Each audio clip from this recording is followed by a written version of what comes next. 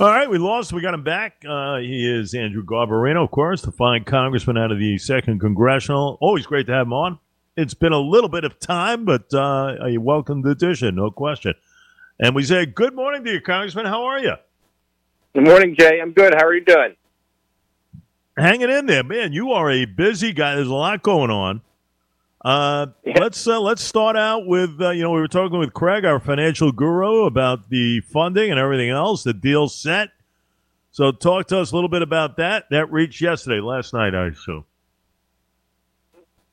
Oh, the deal. Yes, they agreed. The four leaders, the Speaker, the Senate Majority Leader, Senate Minority Leader, and the Minority Leader in the House, agreed on funding for, I believe, six agencies, and they're still working on the other six appropriations bills. But there's an agreement. We're hoping to pass a temporary continuing resolution today that would kick these six appropriations bills to next week to give everybody time to read them. The Speaker insisted that there be a 72-hour. We abide by the 72-hour rule, so instead of getting these deals done and then rushing to pass them all tomorrow before anybody has a chance to read the bills, Speaker insisted that people be given a chance to read, which I think is which I think is a good idea. And the idea is that, hopefully next week we can pass those bills, and within the following 2 weeks pass the last couple, which include Homeland Security and Defense. We're very excited about the defense bill because there's a big raise in there for our servicemen and our servicewomen, something that they desperately need. So we're happy that there's not going to be government shutdown. There's still Republicans did get some policy wins in this, according to the Speaker. I'm looking forward to seeing the language so we can see exactly what was accomplished. Yep, no doubt. Very important stuff. Andrew Garbarino with us. One thing on the table, and I don't think will come to fruition, is this border bill, Congressman. Now, you are a key cog, from what we understand, in this ongoing Mayorkas deal, Andrew Mayorkas, to get him impeached. Truth be told, yours truly here thinks he should. A long time ago should have happened. Give me a sense as far as the bill, where you stand on with this so-called compromise and the Mayorkas deal.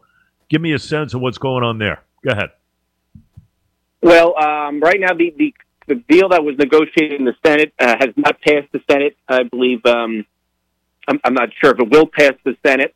There are pieces of legislation. The House already passed a border bill, H.R. 2. We did that over a year ago. Right. Border security. Right. Not only did it have border security that would take effect right away, it also had some changes that would have long-lasting effects. So that's been sitting over on Schumer's desk for over a year. The graveyard, we call it, because we send a lot of bills over there and just let them die. So the House already passed a border bill, border security bill.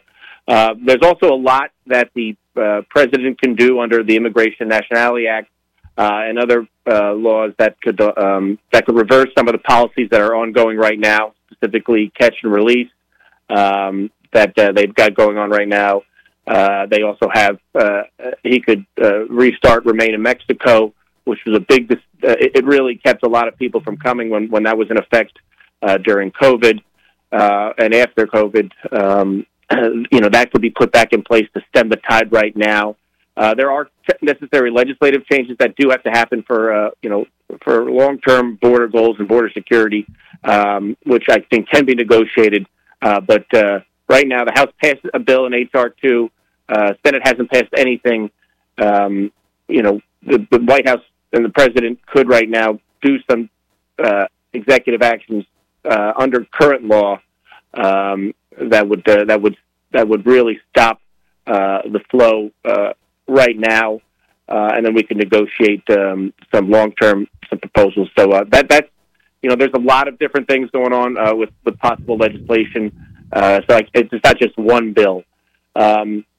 As for the Mayorkas impeachment, that he already has been impeached. The House did vote to impeach him 2 weeks ago, and now the impeachment moves over to a trial, or what's supposed to be a trial in the Senate.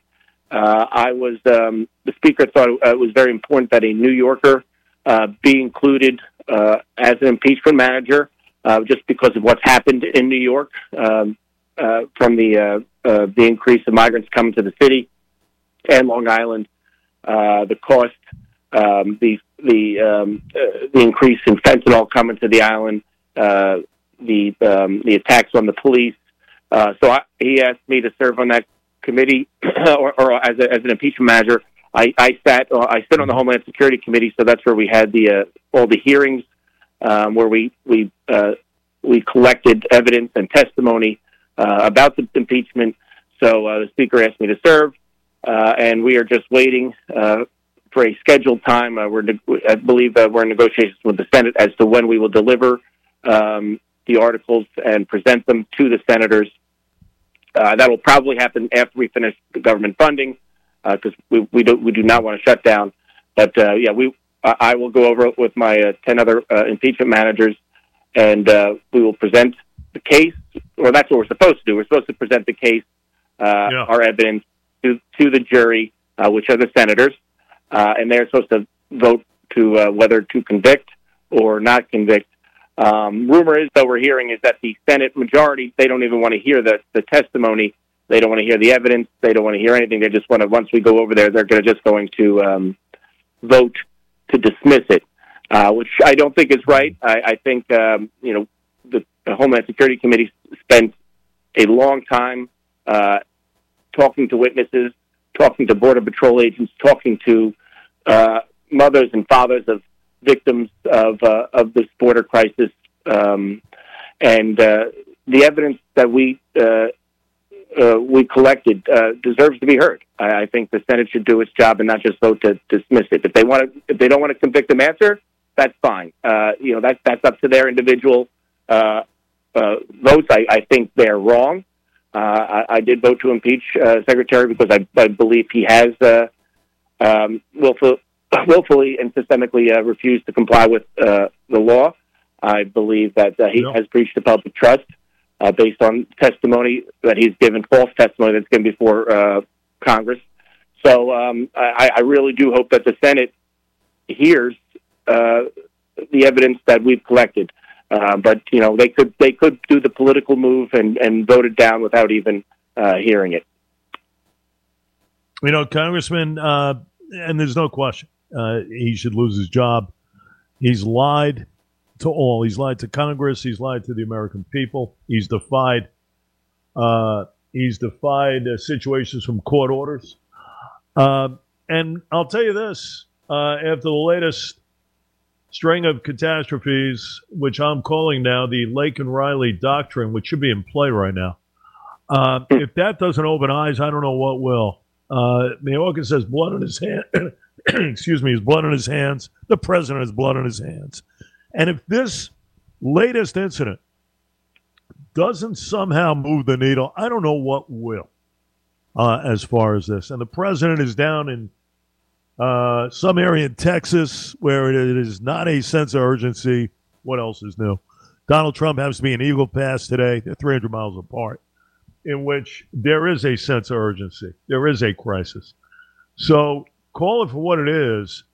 If this situation down in Georgia is not an eye-opener, even for that of the likes of Chuck Schumer, I don't know what will move the needle here, Congressman.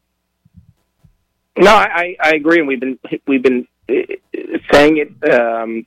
These just recent travesties are awful. I mean, we've been saying it for 3 years now, since President Biden changed the policy at the border, and he changed the policy. But you have the reason why this is a big issue with the secretary is, like you said, he lied to Congress. He has lied to the American public. He has said that the border is secure. You have other members of the administration. You have the president saying that there's a crisis at the border, and he's shown up multiple times in front of the Homeland Security Committee and other committees and said the border is secure. It is 100% not secure. Not to mention, he is not following the law of the land, which is the Immigration Nationality Act, which specifically lays out how to and dictates what to say or what to do when a migrant is apprehended at the border and claims asylum or doesn't claim asylum. They are, the law specifically says what's supposed to happen, and he is not following that law. He has signed orders to Border Patrol. He has signed orders to other Homeland Security departments saying that, notwithstanding this law, you are to process these migrants and release them into the country until their asylum hearing. That's supposed to happen on a case. That the secretary has the power to do that, but on a case-by-case basis, not a complete 100% catch and release. And especially when these asylum cases aren't being heard for years. So he is not following the law and has signed orders to tell others not to follow the law, which is why we're seeing these issues. A lot of these people, a lot of these migrants that are committing these crimes were apprehended at the border and released into the country, and sent to states like New York and all over. I mean, they're being sent everywhere. Every state now we say is a border state because of the policies at the border. Yeah, that's what it is. That's what we are, going through right now. And Mayorkas, listen, we know he gets his marching orders. We know the deal. And the only reason why Joe Biden is going to Texas today, obviously, it's an election year, and it's all window dressing. So, he'll take a view. He'll get up there. He'll tell you about a bill on the table. Nothing ever gets done. Republicans this, Republicans that.